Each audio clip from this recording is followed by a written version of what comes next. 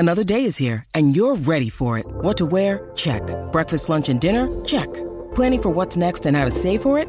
That's where Bank of America can help. For your financial to-dos, Bank of America has experts ready to help get you closer to your goals. Get started at one of our local financial centers or 24/7 in our mobile banking app. Find a location near you at bankofamerica.com/talktous. What would you like the power to do? Mobile banking requires downloading the app and is only available for select devices. Message and data rates may apply. Bank of America N.A., member FDIC. When you need mealtime inspiration, it's worth shopping Kroger, where you'll find over 30,000 mouth-watering choices that excite your inner foodie. And no matter what tasty choice you make, you'll enjoy our everyday low prices, plus extra ways to save, like digital coupons worth over $600 each week. You can also save up to $1 off per gallon at the pump with fuel points. More savings and more inspiring flavors make shopping Kroger worth it every time. Kroger, fresh for everyone. Fuel restrictions apply. With threats to our nation waiting around every corner, adaptability is more important than ever. When conditions change without notice, quick strategic thinking is crucial. And with obstacles consistently impending, determination is essential in overcoming them. It's this willingness, decisiveness, and resilience that sets Marines apart. With our fighting spirit, we don't just fight battles, we win them. Marines are the constant our nation counts on to fight the unknown. And through adaptable problem solving, we do just that. Learn more at marines.com.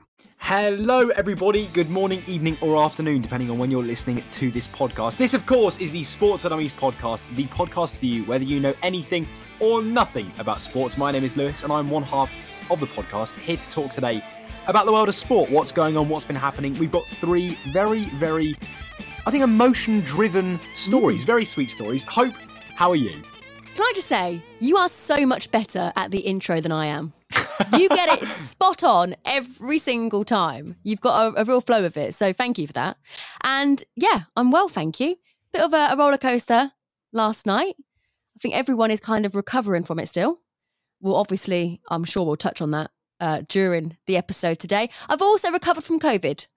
I'm negative today, which is great. Bow. That's what we like to hear. Only 3 days, Lewis. Only 3 days. See, took me, but I hope you're doing even better than me. That's fantastic news. That's the weird thing, though, isn't it? With COVID, some people recover in 3 days, some people take 3 weeks. So really glad to hear that you're all well and up to speed and stuff. Good news. I've had a good week, to be fair. How's my? Yeah, good week. The highlight of my week was I bumped into Fulham's number 9, Alexander Mitrovic, on a random street in London. So there you go. I saw your picture of this. We need to share it on the Sports Dummies page. Yes, we absolutely will. Yeah, no, we definitely will. Yeah, so literally, Hope, I was walking along through London, just down in southwest London, not far from Fulham, to be fair.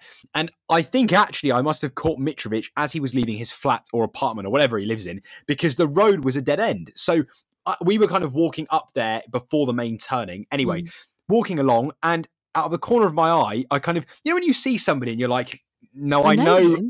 I know you, but I can't obviously be like, I can't turn around with my googly eyes and be like, ooh. So I had to kind of play it low key. Anyway, did a full sort of, as people watching on YouTube will say, did a sort of full head turn there, and I went, Mitrovic! And I got excited, and he not ignored me. I think he was in a bit of a rush. You know, when you can tell people are kind of like, on a roll. And he must get it all the time. Yeah, and given as well that he may have just come out of his house, I completely understand. So Mitrovic, I'm very sorry, mate, but all in all, a really lovely top bloke. Spoke to me for a couple of seconds, quick fist bump, wished him well for the season, got a photo. It was class. It was great. It was great. You couldn't miss the opportunity. No, exactly. It would have been so poor if I turned around and had missed it. And why my notification? This is right for everyone listening. Right, this is a fun fact for you all. We don't have to pause it. Why have, right, on a very, very different side note before we get into the podcast, why have Apple done something where when you put your laptop on Do Not Disturb, if you've got a Mac or MacBook, whatever you've got, why does it then put your phone on Do Not Disturb? Yeah, I don't need both. I want one or the other. I don't need both of them on Do Not Disturb. I didn't even know it done that. No, exactly. Until I found out a couple of weeks ago. It was really irritating. But anyway, there you go. Well, my Mac doesn't even talk to my phone nowadays, which is really annoying because I like the notes transferring over and they don't. And I'm like, well, so I'm sure I could sort that out in settings, but who's got the time? No, exactly. Boring, wasted time. But anyway, we'll get rolling with story number 1. And yeah, I think, Hope, last week we kind of had one of the most interesting weeks of Sports for Dummies. I'm going to argue that this week we've got 3 of the most wholesome and just very sweet stories to wrap up. I like that. Yeah, a nice week in August. We've got one absolute superstar who we're going to talk about, someone, a history maker, to be honest, to put it very bluntly, a history maker. And then two quite interesting stories that kind of cropped up in the news that I didn't know about. So story number one, Hope, we're talking about a man we've addressed before. And I'm going to give you a clue for everyone listening as well. Okay. He plays for Newcastle and he wears a headband. I don't know what his name is, but he has that floppy dreadlock at the front of his hair. Say it again, what you just said when you first realised possibly who it was. What? I don't know what his name is.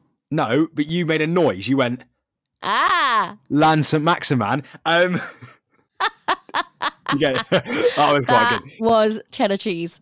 Well, I thought a cheese slice. I thought that was the only way that we were going to get there because you gave me the A, so I thought I'd roll with it. But yes, I love it. We're talking about Alan St. Maximan, and a really great piece of news. I'm a bit sad that didn't pop up more across social media platforms. Now, Alan St. Maximan, there's no doubt, is probably the most popular football player in Newcastle in the current squad, but he's definitely taking himself to another level, especially after his generosity of this season. And Hope, he could now be one of the GOATs because he actually was videoed buying toys for hundreds of children in a Newcastle shopping centre. Oh, bless him. Yeah. That's nice. What an absolute legend. So there's a guy called Adam Pearson who is I think he's a vlogger. He's on Twitter. I don't know his exact account. Anyway, he actually vlogged the experience. And so the kids, he basically vlogs this thing about St. Maximan. I don't know what the arrangement was, but anyway, lots of kids seem to turn up in the shopping centre, same time as St. Maximan. He took them into the shop, which is the entertainer, and they were allowed to buy literally anything they wanted. So as they walked in, he said, you can buy anything you like. And he stood at the till. They picked out their bits they wanted and they walked forward and bought their bits and left, which is incredible. And he signed shirts and a real great act of generosity. Now, this is a sweet story. I don't want to throw shade on the sweet story, but I'm gonna a little bit. Okay. I just hope that if he'd arranged with the vlogger for it to be filmed, this act of generosity, I hope it was the intention to encourage others to help those in need. And if he wasn't involved in the vlogging process, then I respect it. But it's like, when people give homeless people money or food and they'll film it and it's like, you're not doing that because you're being kind to that person. You're looking for a pat on the back. I don't know if this situation is that, and I think you're going to say it's not. No, well, this is the thing, Hope. So the way that Adam described, he was filming with Alan St. Maximan's brand. So I don't think it was, I don't think Alan went come film me, come film me buy toys for little kids. It wasn't that. I think that actually they were doing some collab work over the weekend and Alan said, by the way, this is going on this event. You're more than welcome to join me. And he vlogged it and to kind of, highlight what had happened. But to be fair, Hope, this isn't a one-off. So Alan is not the man that's kind of just casually done this for fun or it's a very random event. He's actually a very, very generous football player. And I didn't know about this, to be fair. But there are two occasions he's actually gifted watches to fans after wins. Now, on the opening day against Nottingham Forest, Newcastle for this season, Newcastle won 2-0. He actually gifted, I think it was a dad and son, hard to tell anyway, but anyway, a fan and son, his Rolex from the opening day. And actually... My face just went like that. I know. And then... he actually did the same back in December 2021. He gave a fan his tag So he's not, this kind of isn't a one-off act. So I wanted to kind of highlight the fact that there are football players out there who are good people. But the question, Hope, as kind of the point I was going to talk about with you and my overall thoughts is, do you think that more football players or more sportsmen and women in general that have lots of money, should more people be doing this? And actually equally, as you've said, should more events like this be publicised for other people to kind of act on? Because there are plenty of well-known footballers like Sadio Mane and Mo Salah, to name two, who are heavily, heavily involved in their respective countries and doing things. So Mo is known for pumping lots of money into Egypt, equally Mane with Senegal. And that's just to name two footballers. There are countless footballers who do the same thing. But do you think that these things should be highlighted in the public? What's your take on that? I think anyone with the means to do so should be helping people in need. So without being a footballer or not, it's like, for example, for me, when I lived in London, right? When I first moved there, I had an overdraft and I had a bank account and I had a job. I used to walk to work and I used to work Chancery Lane. And this isn't me. This is not me going, oh, look at me, I'm generous. I'm just trying to explain the process.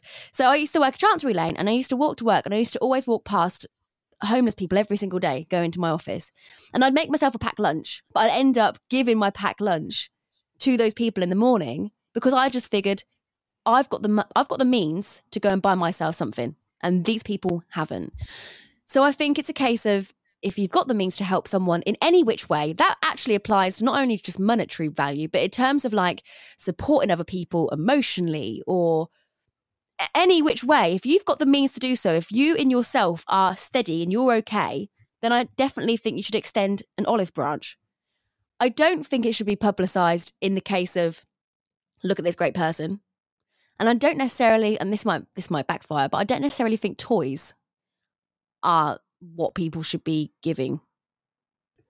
No, I understand that, Hope. I do get that. Know what definitely. I mean? But equally, I think, you know, at the end of the day, kids are kids. You know, if as an example, right, if he was buying for adults and he was buying them, I don't know, like FIFA points or, you know, football cards, whatever, something really kind of irrelevant in the grand scheme when you get older, I understand. But for children, I don't know what else you'd be buying them. And equally, you know, the truth is, Hope, that a lot of the kids there may not have, you know, they may not have been able to afford what they were buying. Some of the items were racking up quite a significant amount. And actually, that could have been their treat for the year. And actually, Alan having the means to do that, given he's a Premier League footballer on an enormous wage per week, you know, he has the means to do that. But I think actually it's quite sweet that he's, you know, it wasn't just like 3 or 4 kids, Hope. It literally is hundreds of kids. And equally, as I said, he's given away 2 watches. And the truth is, you know, some footballers don't even give the time of day to fans. You know, they'll walk past, they won't sign shirts.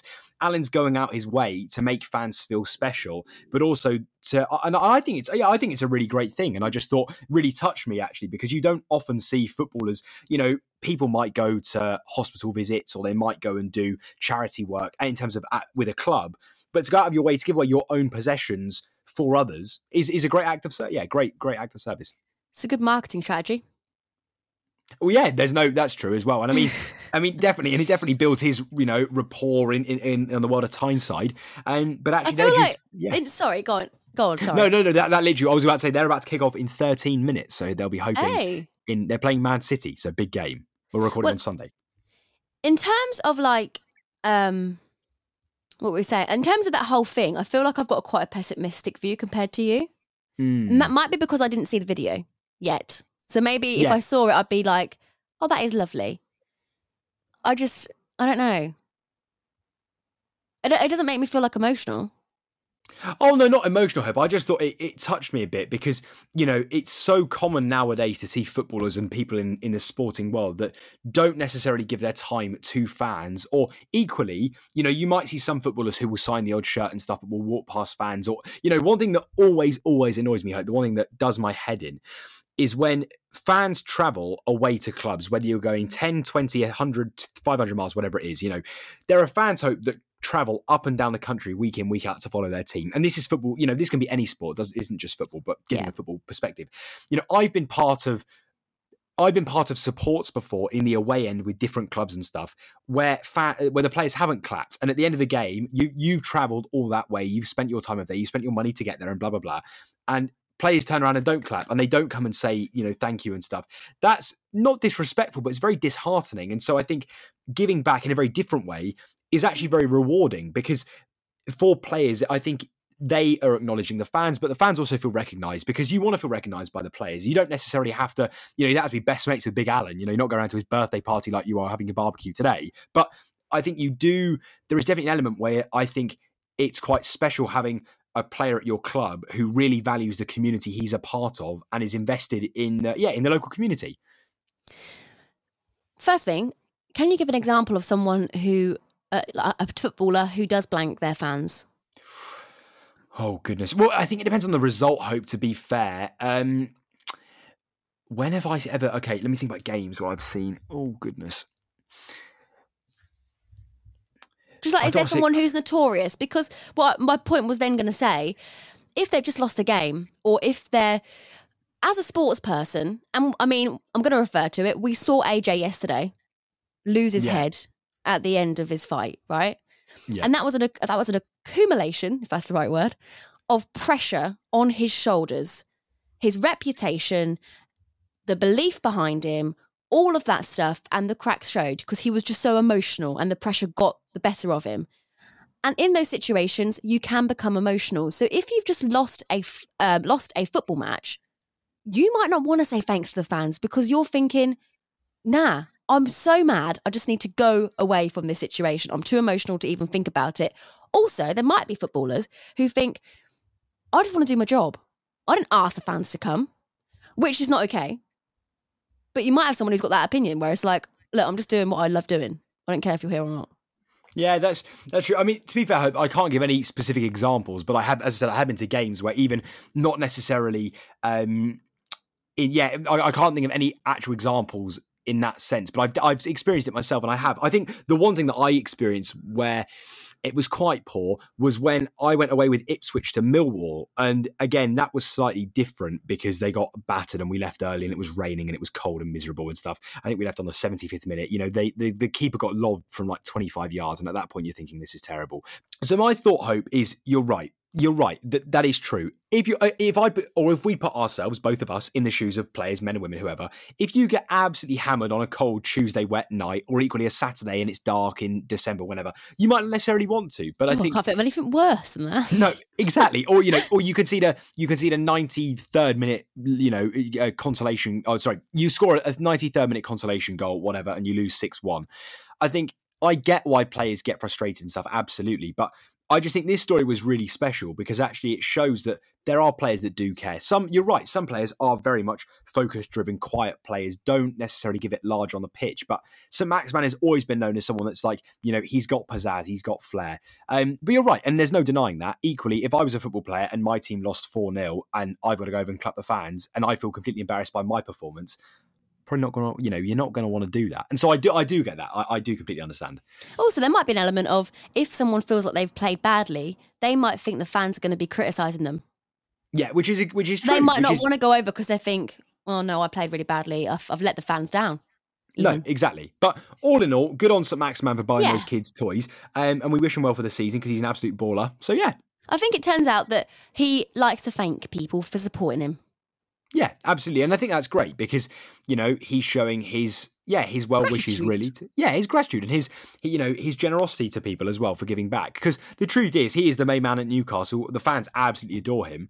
And I'm sure that this will get him many more plaudits from, the Black and White Army. So is he the main man or is Callum Wilson?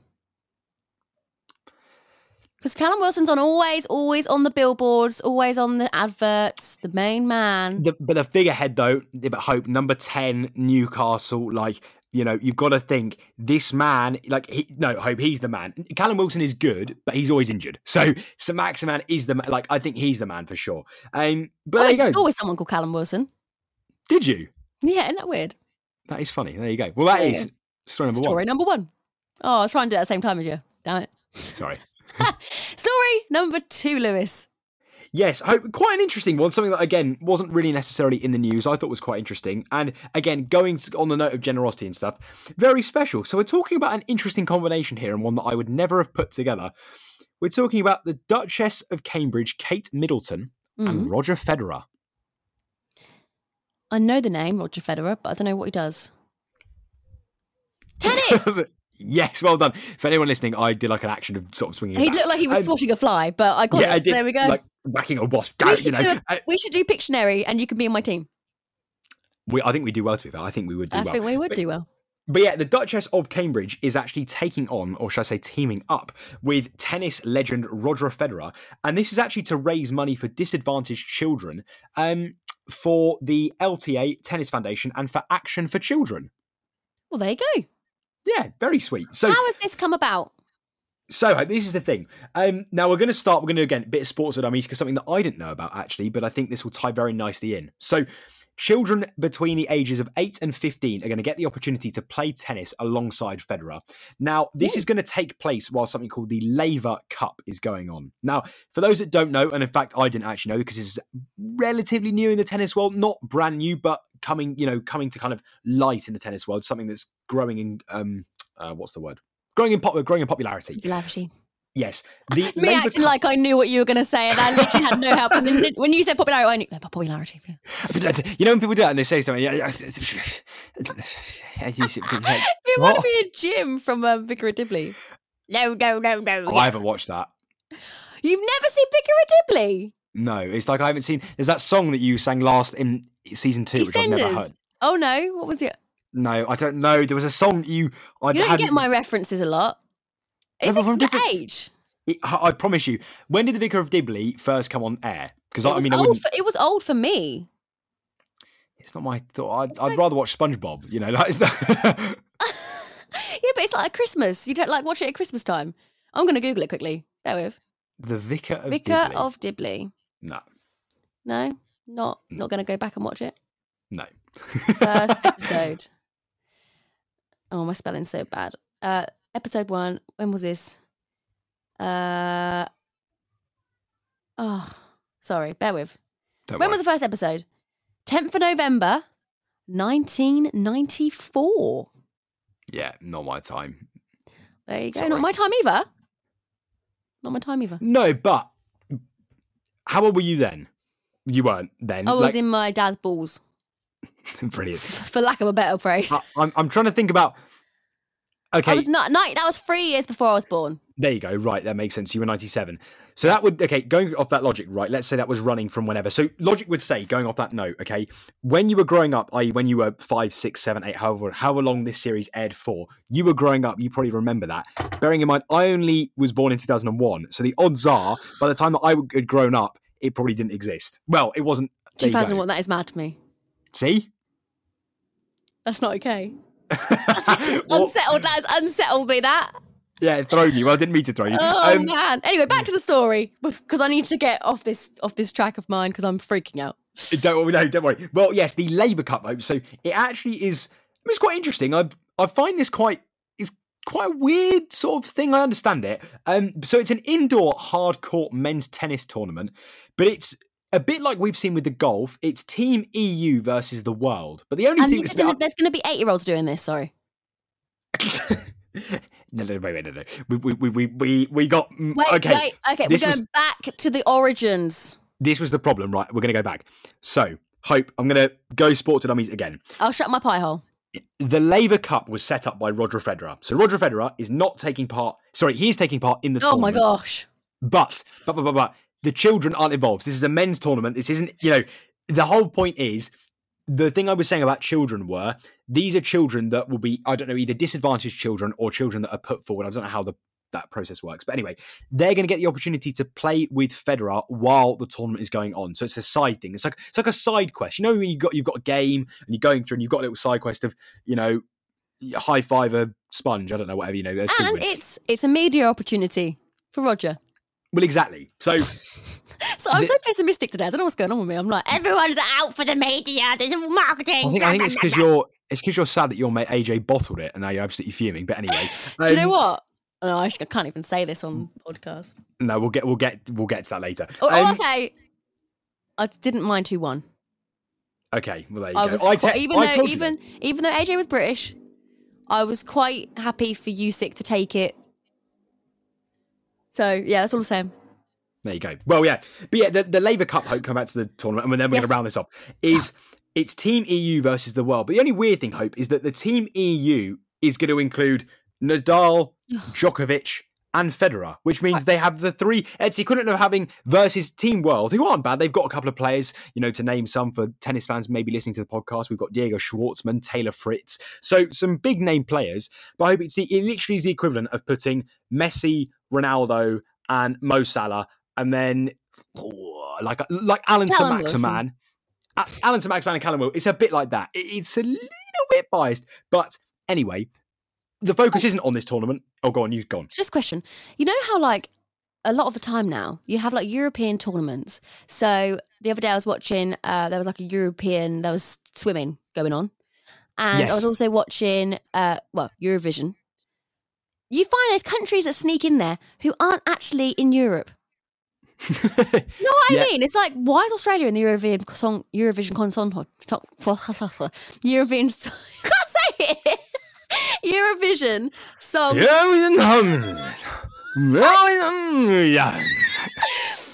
That literally wasn't even English. Eurovision song. It's like a motorbike. Eurovision Song Contest. Australia, what are you doing? You're not in Europe. Can I ask, is this tournament actually separated into Europe and world? Or are there any worlds that have snuck in there and said, oh, I want to be in Europe this time? No, Hope, it is Europe versus the world. That's right. The more the merrier. I'm not being like, stop it, get out of our contest. Get him out. We don't want to be only Europe. You know, hope this I'm not passionate... team Nigel Farage UKIP. All I'm saying is they should change the name. No, because the name does not match the product. That's all I'm saying. But taking away all the frustration of all the things going on. Now, the game and proceeds, Hope. So sort of this tournament, which is the Labour tournament. So some of the money will actually fund, so for tickets that are sold, will actually fund 50 LTA training programs, which is fantastic. And all money that's raised from the Labour Cup Open practice, now that's going to take place before the tournament begins, will actually be divided between the charities, which is fantastic. So the interesting thing is that kind of no one knows what this is going to look like just yet. But by the sounds, kind of the two main points to kind of take away those listening on Sports for Dummies is going to be the Duchess of Cambridge is going to play against Federer, and Federer is going to play with children. So that's the point. So the Duchess, I wouldn't say the Highness, but it's not Highness, it's the Duchess. This is the thing. Highness. I mean, if the Queen wants to give it a go, why not? I was say too many royal words for me. But yes, the Duchess on the one hand is playing against Roger, and we're also going to have children playing with Roger too, which is fantastic. Has she got a background of tennis? Now I hope you beat me to it, because actually she does. Now, interestingly, she actually played with Emma Raducanu last year behind closed doors in a private game. I don't think that was necessarily...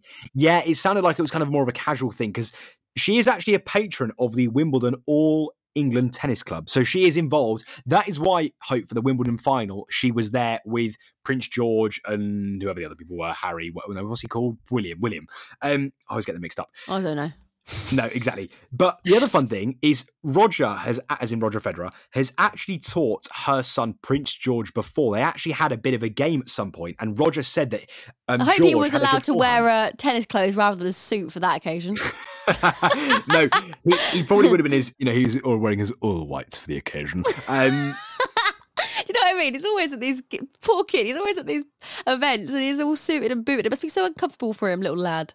Yeah, it can't be very nice. But yeah, on that note, Hope, it's really great that actually they're doing this and some of the money is going towards it, because it'd be very easy for Roger to kind of make the tournament all about him, because I didn't actually say, but the Labour Cup is actually set up by him. So it's his idea. It was his kind of concept. I feel like you did say that. Maybe I did say that. Well, if I did say that, I told you again. But yeah, all in all. Just to back up that claim. Just to back up the claim, you know. And but yeah. This episode is all over the shop and I love it. It is. It's absolute scenes. But yes, so the Duchess will be taking on Roger. And I think it's really great they're doing this. I think it's great that he's kind of up for it and she is also, because it'd be very easy for him to, to go, we've got a big tournament against blah, blah, blah, whoever. Or, if he turned around and said, right, we've got a charity game, me versus Djokovic, actually getting someone else involved that isn't necessarily in the world of tennis is quite fun. And I think it will definitely raise eyebrows. People will definitely watch. Although I did read one stat, I didn't go into too much depth with it, but by the sounds, it sounds as if the tickets for the practice and the actual tournament cost, a bit like Wimbledon, ridiculous amounts of money. But tennis is like one of those sports, isn't it? It's like croquet. Exactly. Or horses. It's like they're the expensive sports. Yeah. That you need money to be involved in. Will it be broadcast? And who do you see winning?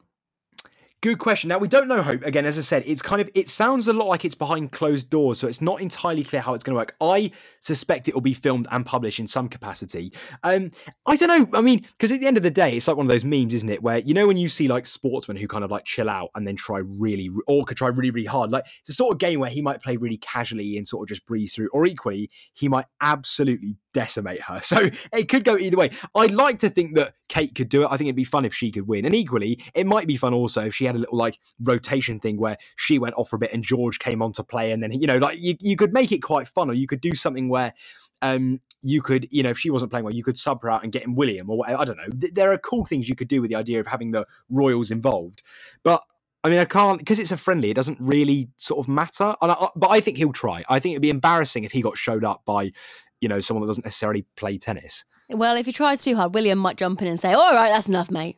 Exactly. Exactly. But yeah, that Hope is story number two, of another act of generosity. Tried to match you again there. Failed again. Let's try to do this together. And now on to story number three. Oh, sounds like on a kids' presenter show. And we're back. CBB, it's like flipping egg. Let's try one more time. 1, 2, 3. Story number three. Great. You were behind me, but there we go. Anyway, I'm excited for this one. This is gonna be This is not a voice audition. All right? Sorry. I will say, Lewis Pearce, you are a meme. Hey! I am a meme. Although the person we're talking about next is not a meme, Hope, because she is a history maker. We're talking about a woman that fought last night in Saudi Arabia. Ramla Ali won the first female-sanctioned fight in Saudi Arabia, of course, on the Usyk versus Joshua undercard, which we can talk about, Hope. Although what I will say is this fight was much more interesting, even though it lasted 1 minute and 5 seconds. This was a much more interesting fight, I would argue, than the main card. That's bold. Is that because of the history that it's making? The fact that it's women? Yeah, the fact that it's in Saudi? Yeah, the history it's making. Rather but than also the performance. Well, the performance was amazing, to be fair. Ramla absolutely smashed it. Did you see that? Have you seen the knockout, Hope? Yeah, I know. I watched it. I wasn't that like. I mean, it was good. But it was the clean. I don't think it was a good knockout. But even she was like, I need to go back and do some more work on the pads. I don't think the opponent was up for it. The opponent didn't even try to get up. No, that is true. And to be fair, the opponent wasn't like doctors rushing to her. She was just like. No, that is true. I mean, to be fair, for me, I think if that knockout happened, and then she got up, and then there was a bit more, and then it happened again, that would have been more entertaining for me. Okay. I mean, you're right, and she did downplay the win. She said, feel like I need to do more, some more on the pads. Don't think I got out of first gear. And that's true. It looked very comfortable for her. It was very, very quick. But that knockout in slow-mo was the wide shot where you can see the gum shield fly out. It was unbelievable. What a clean punch that was. But now, of course, she intends to rest and heal because she has been fighting with a fractured wrist and toe, which is like very interesting and very sore. But yeah, she's of course got 7 from 7 wins, and it sounds as if Eddie Hearn is properly backing her going forwards because he is confident. He thinks there's going to be a world championship fight in 2023 for sure, and was also stated saying, I'm convinced she'll be a world champion. But Hope, the reason why I wanted to talk about Ramla Ali was actually because not necessarily about this fight, but about her story, because of all women to kind of set this amazing history and a night which won't be forgotten ever, I imagine, in boxing history. She is an absolute inspiration. So for those listening, for kind of a bit of a sports economics history lesson, she was born in Mogadishu, which is the capital of Somalia, in the 90s. Now, as some listeners may know, some of the older listeners that we have, Hope may potentially remember this she probably won't because she wasn't born. But actually, you were born at the time it was going on. Somalia actually descended into a civil war in the 1980s. So there was quite a big civil war. I was not alive in the 1980s, Lewis, just to confirm. Yeah, but if it went on, you would have born. Oh, right. I just want people to know that I know, like, do you know what I mean? I know I'm very wise. I know I've got smile lines near my eyes, but I'm not 1980, baby. Carry on. But yes, so the Civil War was going on in the 1980s, and very sadly, her eldest brother at the time when the Civil War was going on was out playing in their garden and actually died due to a stray grenade. So a grenade landed in their garden. Sadly, I can't remember the exact details, and again, I won't quote it, but they tried to take him to a local hospital. The hospital was too far away, and sadly, he passed away, which is terrible. And so in mourning, the family fled the country, and they then fled to Kenya by a boat, and they actually went, like refugees do, on a treacherous journey where people died on the way. They lived in Nairobi for a bit, and then her parents moved to London. Wow. So, yeah, they moved to London a few years later, and she actually joined a gym in London at age 13. I may have got this wrong. I think my mum told me this, but her husband is in her team. I don't know if it's her trainer or her manager, but her husband's always in her corner. Oh wow! I didn't know that. That's amazing. Yeah, interesting. Don't quote me. There you go. I mean, she's. Oh yeah. Well, there you go. Fun fact of the day. But yeah, I mean, she obviously, as you said, defeated Crystal Garcia Nova. So I actually think, Hope, of all the things that happened, and again, we can talk about AJ in a minute, but I just thought this was such an amazing story we had to highlight because what an incredible inspiration Ramla is, but also lots of people don't know her story. And I think that just added to this amazing achievement because, as I said, of all the boxers and, of course, women to land the first fight and land the first win in Saudi Arabia. There's no one that deserved it more than her. So well done, Ramla. Incredible, incredible inspiration. Fantastic. Yeah. And hope. Fantastic. I was going to say, Yes. obviously you watched the fight night. I'm assuming you watched the whole shebang. Hope. What other fights did you, on the card, which other fights did you enjoy? I didn't watch. I'll be honest. This was the only fight I watched. You didn't even watch AJ?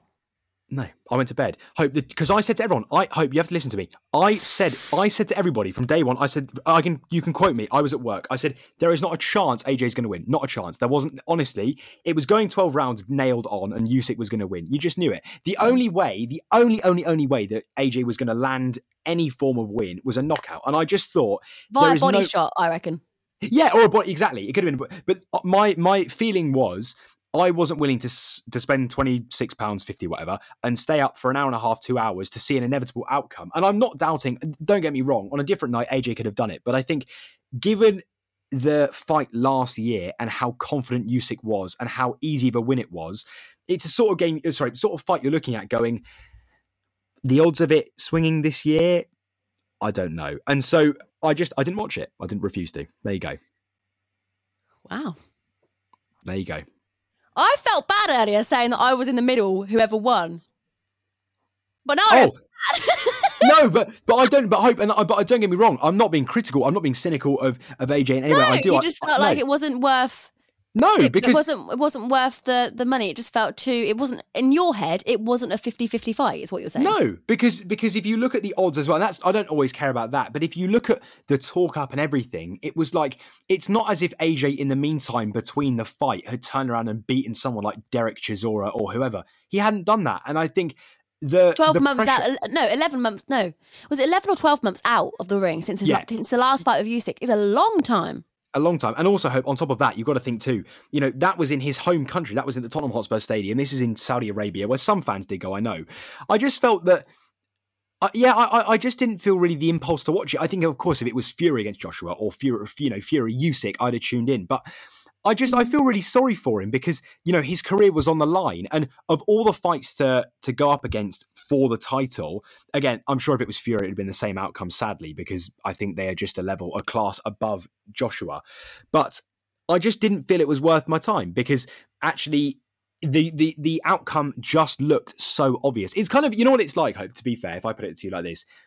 It's a bit like when Man City play, in that you know what's going to come. You know Man City are going to... They don't always win, but when they play at home, when they're playing what you class as a weaker opposition, most people will play bingo on when they're going to score first, how many they're going to score, are the opposition even going to have a shot in their own box?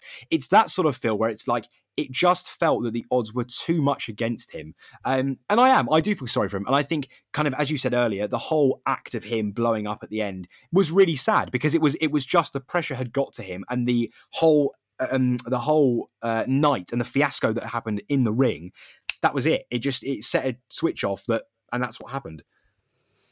Yeah. I don't really know what to say. I don't really know what to say to that. No, I completely. I understand. I don't think we need to really. I didn't know until last night, and until I actually got into boxing more for my work and studied Usyk. I didn't know how good of a fighter he was. He was so enjoyable to watch last night. He's so hoppy. He's like, I've never seen a fighter in behave in the manner that he does. He's so slippery and tricky. Oh. And yeah, it just wasn't enough. And I do.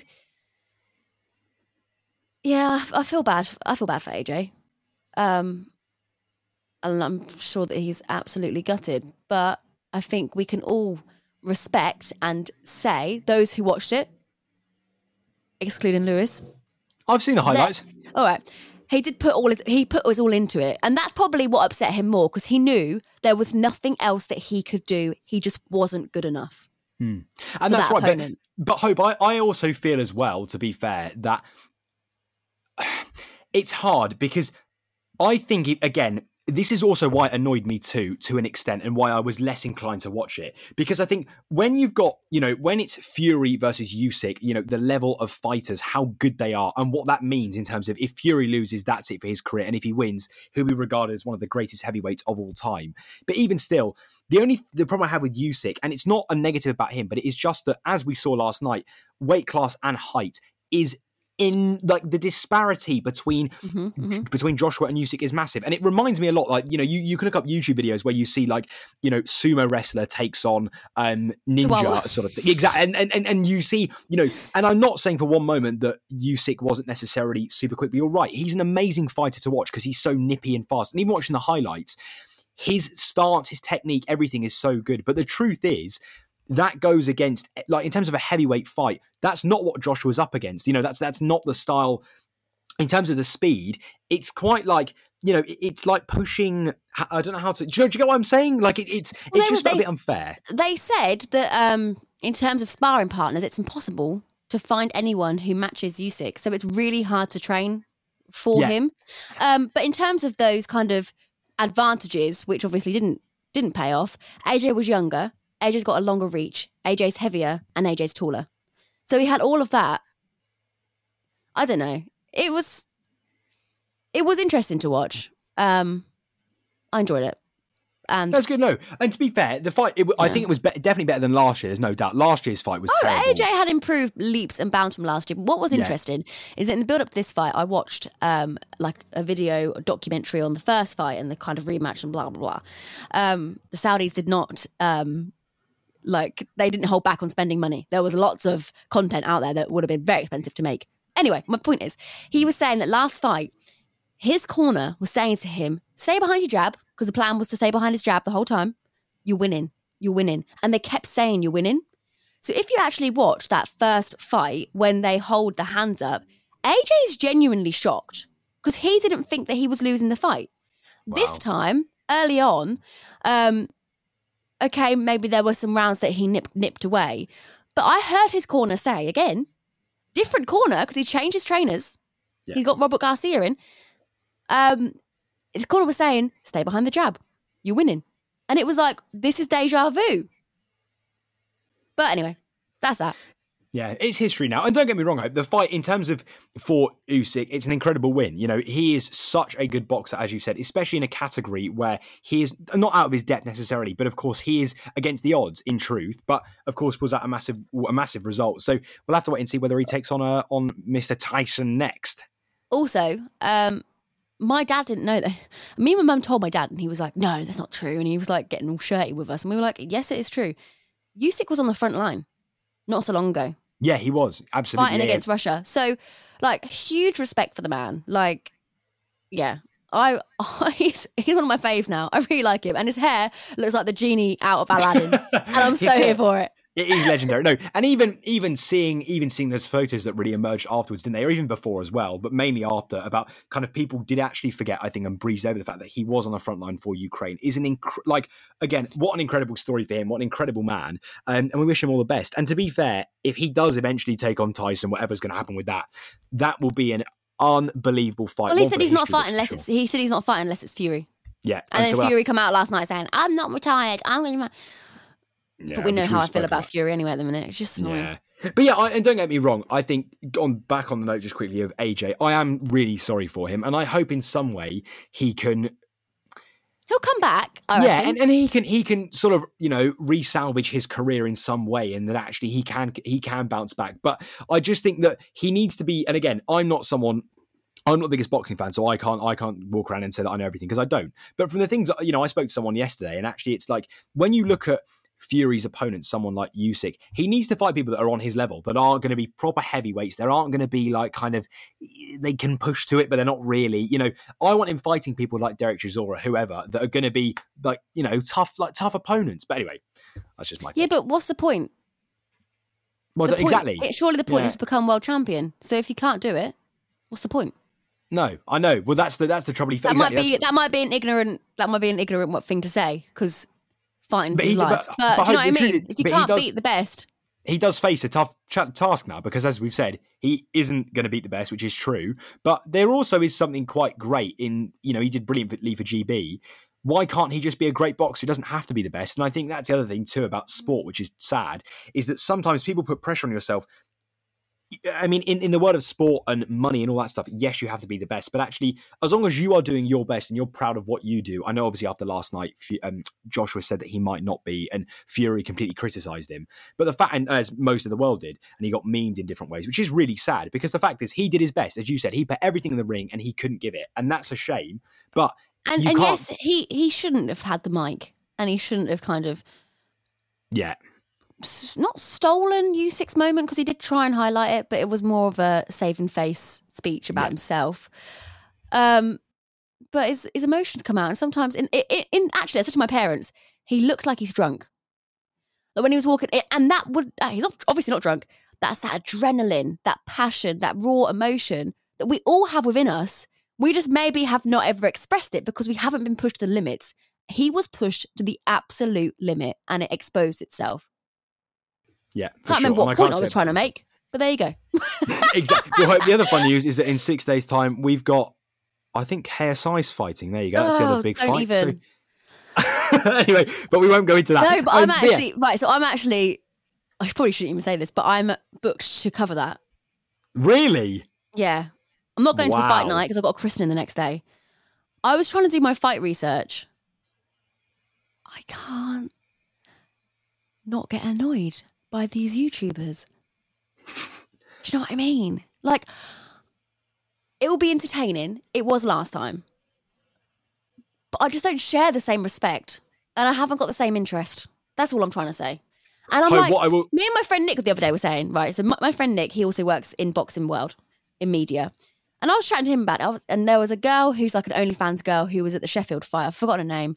But she's trained alongside Ebony Bridges. Blah, blah, blah. Anyway, I said, why boxing? Why do all these YouTubers, like celebrities, OnlyFans, all of these people who are now doing it, why boxing?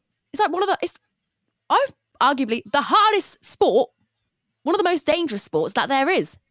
Why don't they all do a relay? Or go for a swim? Like, I don't understand why they're all doing boxing. And I feel like there is positives about it because it does get more people into the sport. Like, for example, the Olympics, right? You always see an uptake of people trying new things. So I understand highlighting the sport and there has been a growth because of it. But I also think it takes the mick a bit out of the sport and out of the boxers who put their whole life, blood, sweat and tears into it.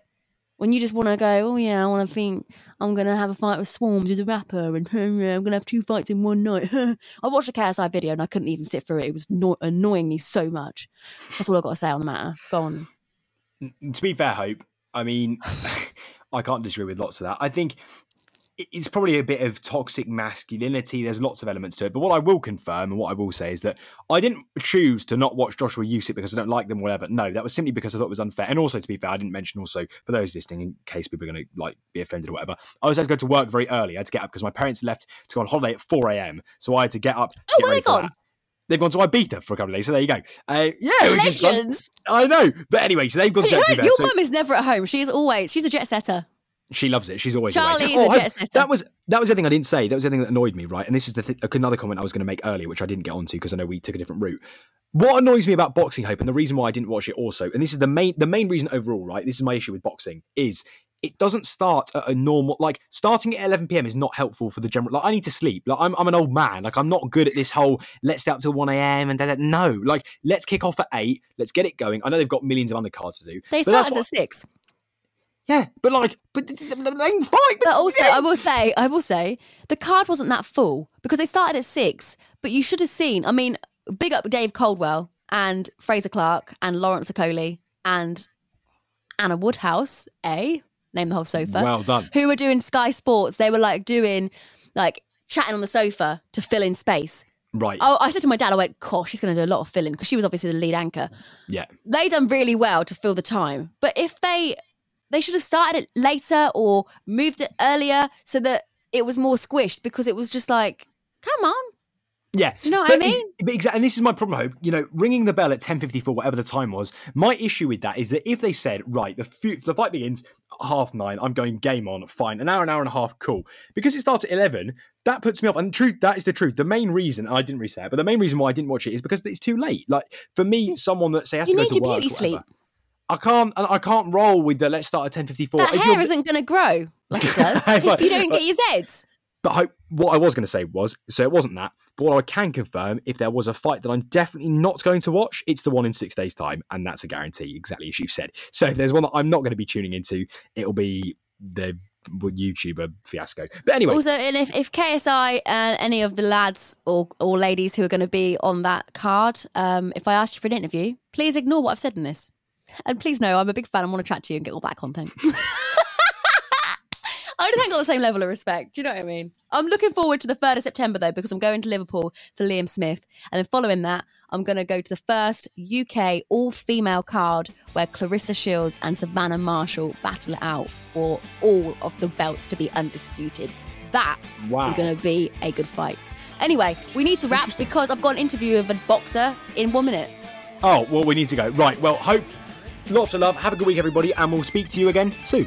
Lewis, love you loads, as always. I hope you have a wonderful evening. Thank you, Hope. I hope you do too. See you in a bit. Sports Social Podcast Network.